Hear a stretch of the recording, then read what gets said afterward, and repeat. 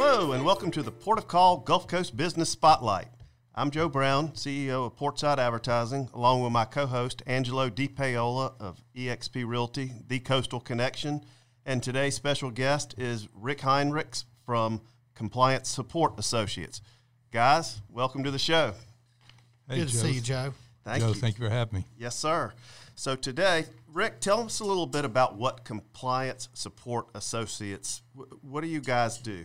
Tell us a little bit about your business. Sure. You know, the name seems broad, Compliance Support Associates. However, consulting-wise, we're a very narrowly focused company in two specific areas of expertise.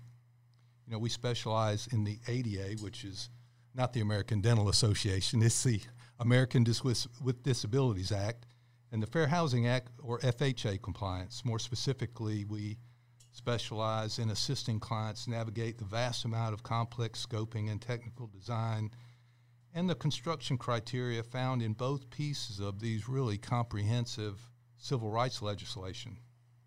We're not a group of lawyers or architects or engineers, so I really don't want any of my discussions today to be misconstrued as offering any type of legal or design advice relegated to those particular professions. What I do offer my clients is a specialized technical assistance in order to help them minimize the business risk associated with noncompliance as it relates to both the design and construction obligations associated with the ADA and the FHA. If I'm going to go develop a shopping mall, for instance, we know we're going to be serving the public. So when somebody engages you, what's that look like? Well, typically, I'm engaged in a couple ways. First and foremost, just as you're saying, that developer may be looking to construct a complex, whether that be a commercial facility, shopping center development. It might be a multifamily residential building.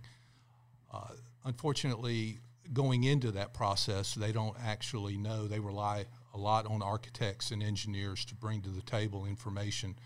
However, the complexities of ADA and FHA are such that many times these get missed in the process. And when they do, they can be very expensive to have to sort out after the fact, whether that is a design and construction particular measurement of a building or facility, whether it contains a particular element or feature. And so what I would do is I would begin with the process of a plan review and then, of course, begin looking at the physical building itself that's being erected and walkthroughs and so forth. So, that's one aspect of that. The other side of that is on the backside when these particular organizations or even the business owner or the tenant or whoever find themselves embroiled in an ADA or an FHA litigation. And then, of course, I'm hired then through an attorney to come in and really give my expert opinion on what may or may not be compliant with that particular structure. So they're calling you on the front end to make sure they're building correctly, or they're calling you on the back end to say, hey, was this done correctly? What do we need to do to get compliant? Yeah, we're narrowly focused in those two areas. The ADA is about 5 titles. We focus primarily on 2 of those. Title 2 being the aspect of the ADA that affects public entities, your city, municipal governments, and their buildings and facilities, programs, services, and activities. And then the other side of that is Title 3, which is places of public accommodation, which sometimes can get misunderstood as being associated with a public entity, but is not. That's your places of public accommodation, your doctor's office, your grocery store, your restaurant that you like to go to, and so forth. So who is coming out to make sure that these are ADA and FHA business compliant? Yeah, that's a good question. As a builder or as a developer, you rely a lot on your local code official to assist you or to be aware of perhaps where some of this accessibility noncompliance might be. Unfortunately, when the ADA and FHA, these are civil rights laws, and so they're not enforceable by your local code official. However, your local code official or your building inspector does have the accountability of needing to advise you or to at least inspect on what would be considered building code. And 95% of what in the world that I deal with FHA and ADA, are contained in the building code. Not throwing a rock at the building code official, but there was a fundamental disconnect early in the process of when this legislation came out in the early 90s, where the local code official just did not have the training. And then that evolved into a poor rollout and management by the government in regards to what's required under the ADA and FHA. And thus you had a period of time where you had people learning about it, trying to become aware of, how to build according to these guidelines. So obviously during that period of time, you would have had a lot of non-compliance that's still overlapping and occurring. Well, unfortunately, that non-compliance is still subject to litigation. So you might have buildings and facilities that were built for 10 or 15 years following an enactment of the legislation that, unfortunately, without proper oversight from both the owner, right, architect, builder, right, and code official, that are now sitting here non-compliant. So if someone hasn't had their building inspected in, say, 10 years, 5 years, 10 years, should they be contacting you to say, hey, let's go ahead and just do a run through, make sure you see what's wrong? It would pay great dividends to do that, and for the reason of just knowing where your business is or your building sits in relation to compliance. Not only that, in today's legal environment, we have what are now considered as predatory advocacy groups and lawyers, and even lawyers that, are operating a little beyond what we would consider ethical and are actually sending out shoppers to look at potential litigants in these cases. So, you're under the gun in many ways. I mean, I can tell you just on thinking about this, and if I'm buying a commercial building that's going to be open to the general public, I mean, I would want to engage you, Rick, not just so I know what I'm buying, because there may be tens to hundreds of thousands of dollars of stuff that has to be done.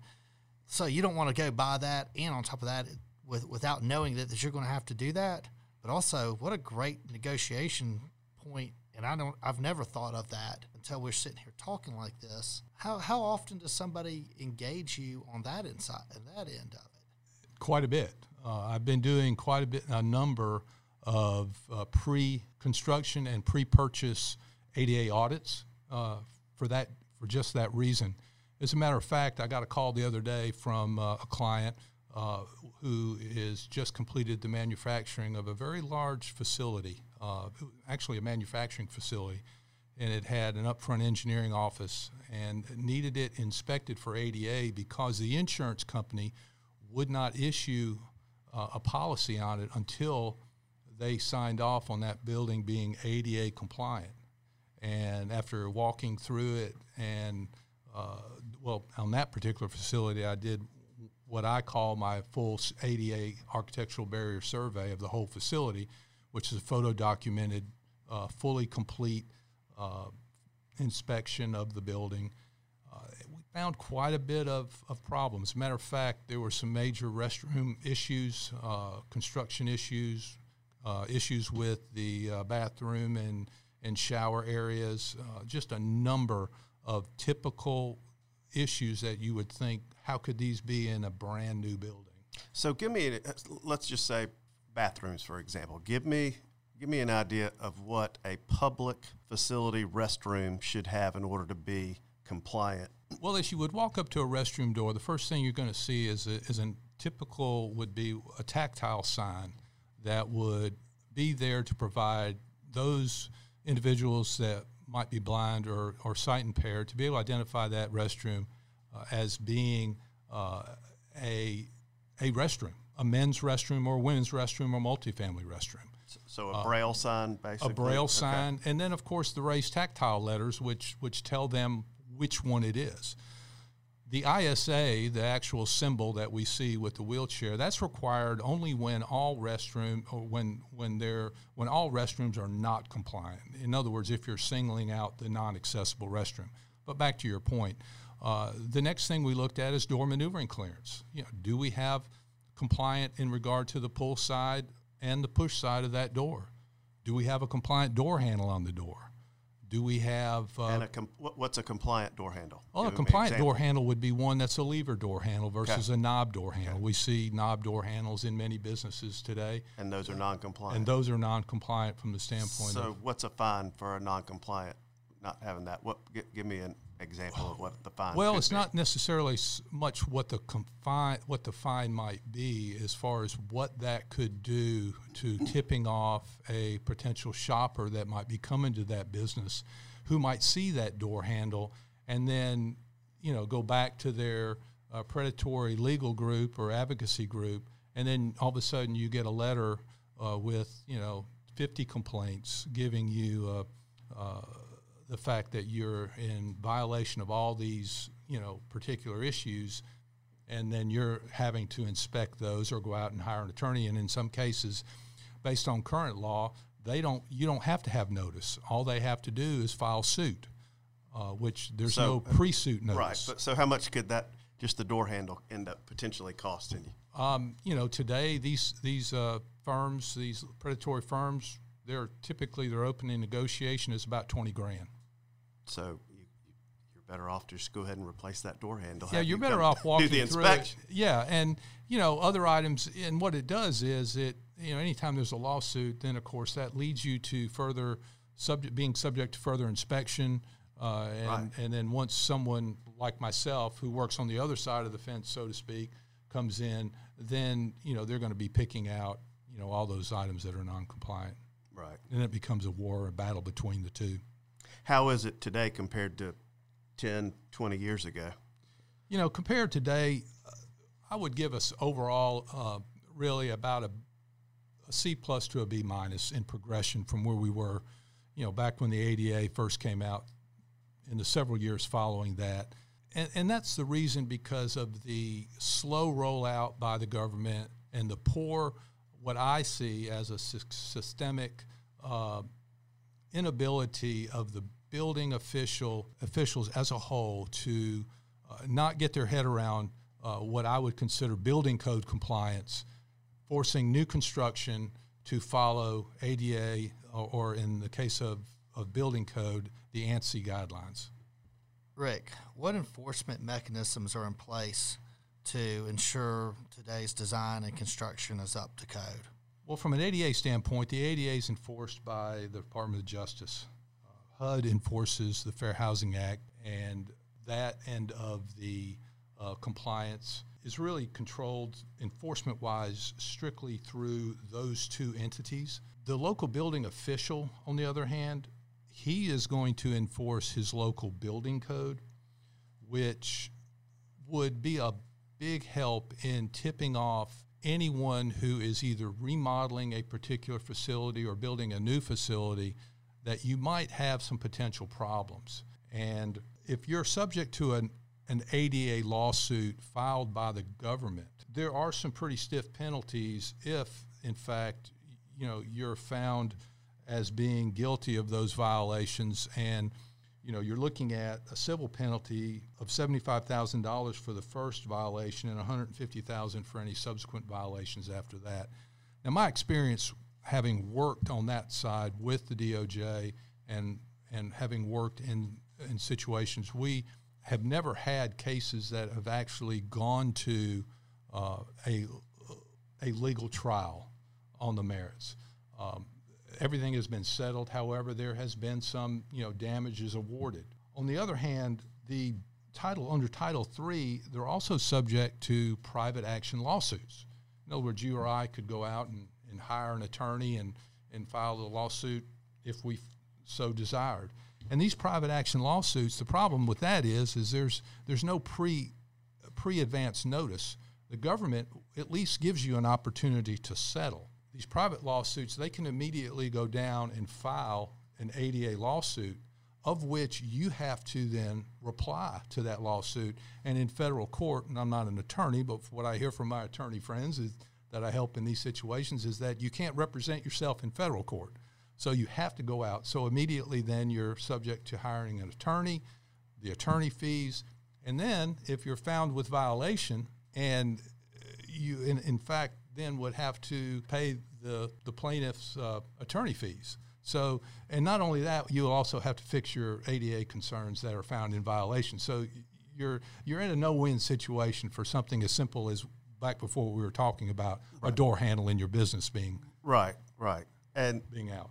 And so from based on this conversation, you're as a business owner or a building owner of a facility that's being used by the public, you should almost treat it like your annual checkup with your dermatologist. You're better off to be safe than sorry, to check for that, whatever could be wrong with you, right? Yeah, there's building inspectors, and that's, and I'm not quite sure how that ended, and you're probably more familiar than that than I am, Angelo, in regards to ordering a commercial inspection on a building when it comes to whether or not that building's got termite damage or all the other things that they look to list for. Well, this could be as costly as termite damage, or possibly more. Right. So, and the problem is those inspectors where they might note ADA concerns, they do not give you the expert opinion of an ADA expert in regards to the condition of the building in a photo documented manner that, of course, my company would and my level of expertise. They definitely don't. Like, you're specialized, just like you bring a home inspector out, or like in a commercial instance, we usually bring a general contractor out. But like, they're not a roofer, they're not an HVAC guy, so they can, their scope on their specialty is going to be very broad. But like, you would definitely want to bring somebody like you in here, and I just think I'm so torn on this because.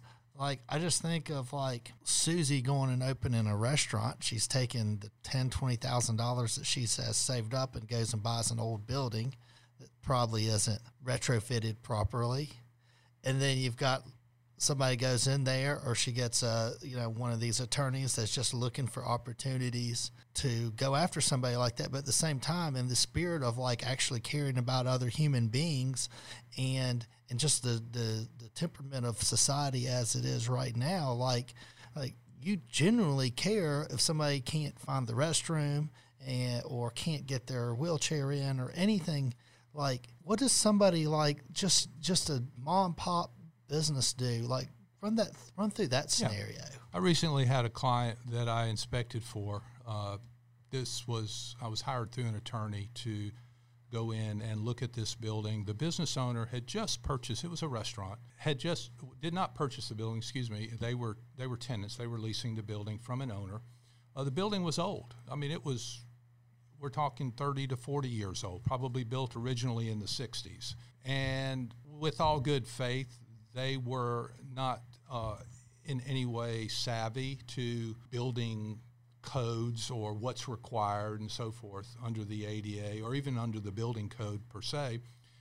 And so they found themselves embroiled in one of these drive-by lawsuits. Well, of course, the situation is now they're faced with both answering that lawsuit and then having to make these required improvements. And then it got into a battle between the actual owner of the building who has let the building go for 40 years, not bringing anything up to compliance, leasing them a building that they didn't really know was not compliant, and then once they get in it and then embroiled in a lease. So, looking where you stand in leases is important for Susie to do, but then also looking at that building and knowing just exactly what you're getting ready to lease and or in some cases buy, if that's in fact what you're doing. Because the person leasing the actual property is responsible once you enter through their door. Is that correct? Not the building owner, or is that wrong? Both. They're both responsible. Both responsible. And they're both co-responsible. Now at different stages, they become, more the tenant is responsible because they're the basic business owner of the place of public accommodation. So, the full weight of the ADA falls on their shoulders. The owner is the owner of the building, so that in itself requires them to they own a business, which is a place of public accommodation. So whether it's under lease contract, there are some fine lines there about, well, who might be responsible for paying from the door and, to the parking lot to the street, and who was responsible for paying from the door inside to the dining table. But it's important to have all those nuances spelled out for sure. Do you see ADA or FHA litigation on the increase, and where can you begin in avoiding an ADA lawsuit as a business owner or someone who leases space? Well, they're definitely on the increase. There's absolutely no doubt about that. Safe Arth and Shaw, legal firm out of Texas, there were about 11,000 ADA Title III lawsuits filed in federal court in 2019.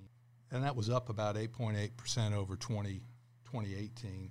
That's primarily due to the fact that you've got predatory advocacy groups and legal groups going out looking at this. Now, one might argue that they're doing this for a reason. They're finding that, in today's political climate, sometimes the U.S. attorney's offices, and there's 90 some of these around the country. There, sometimes opinions and focuses changed based on political preferences. So ADA might not always get, from a civil aspect, the enforcement that it might be due from a federal level.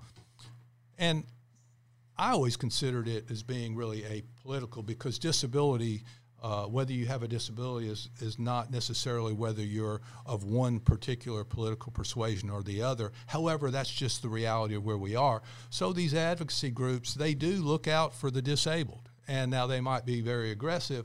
They're still making a point. And so, we might also argue that as well. But, we just need to try to work what we can do within the realm that we have within our businesses to make sure that low-hanging fruit that they see out there is covered. So what type of inspection services do you offer at Compliance Support Associates for those? Well, there's primarily two inspection services outside of, say, an ADA or FHA plan review, but one would be a high-speed walkthrough of the business.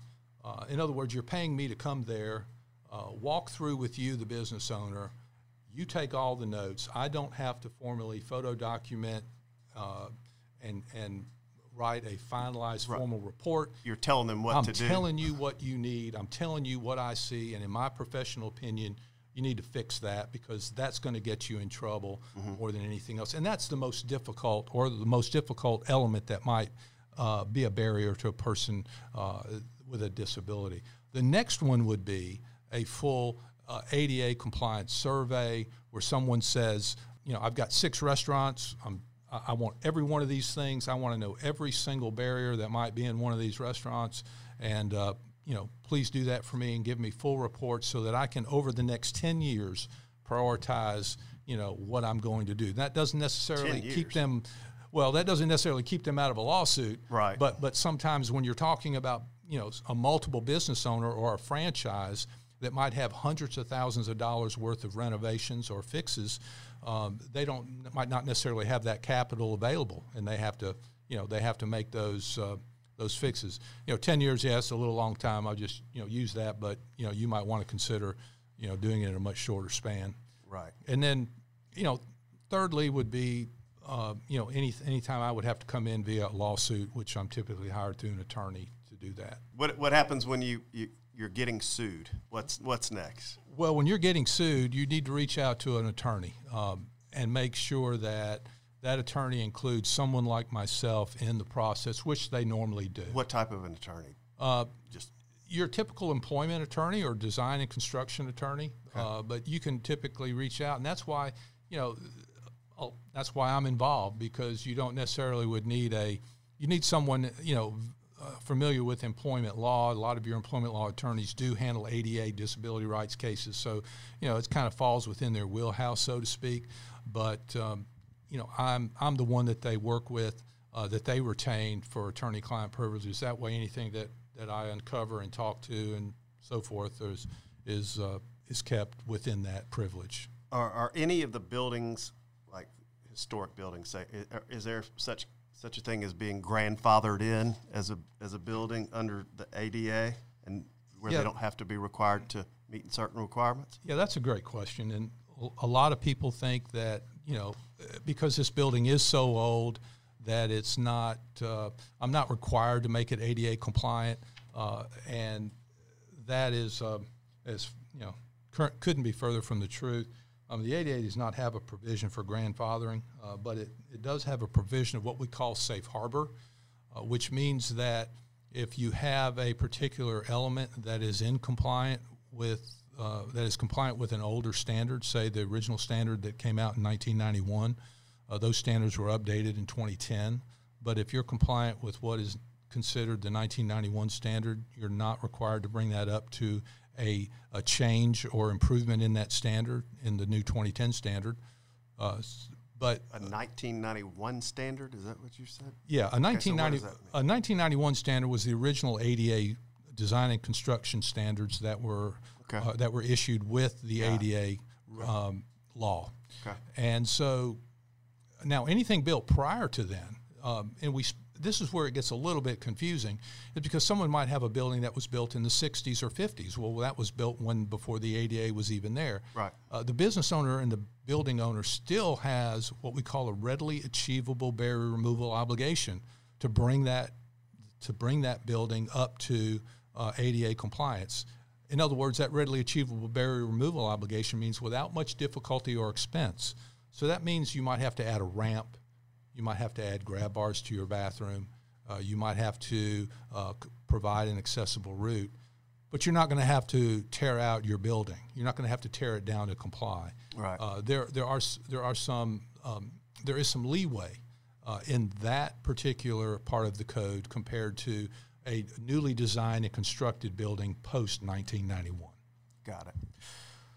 Well, if people are looking to get a consultation or have questions about compliance, how do they get in contact with you?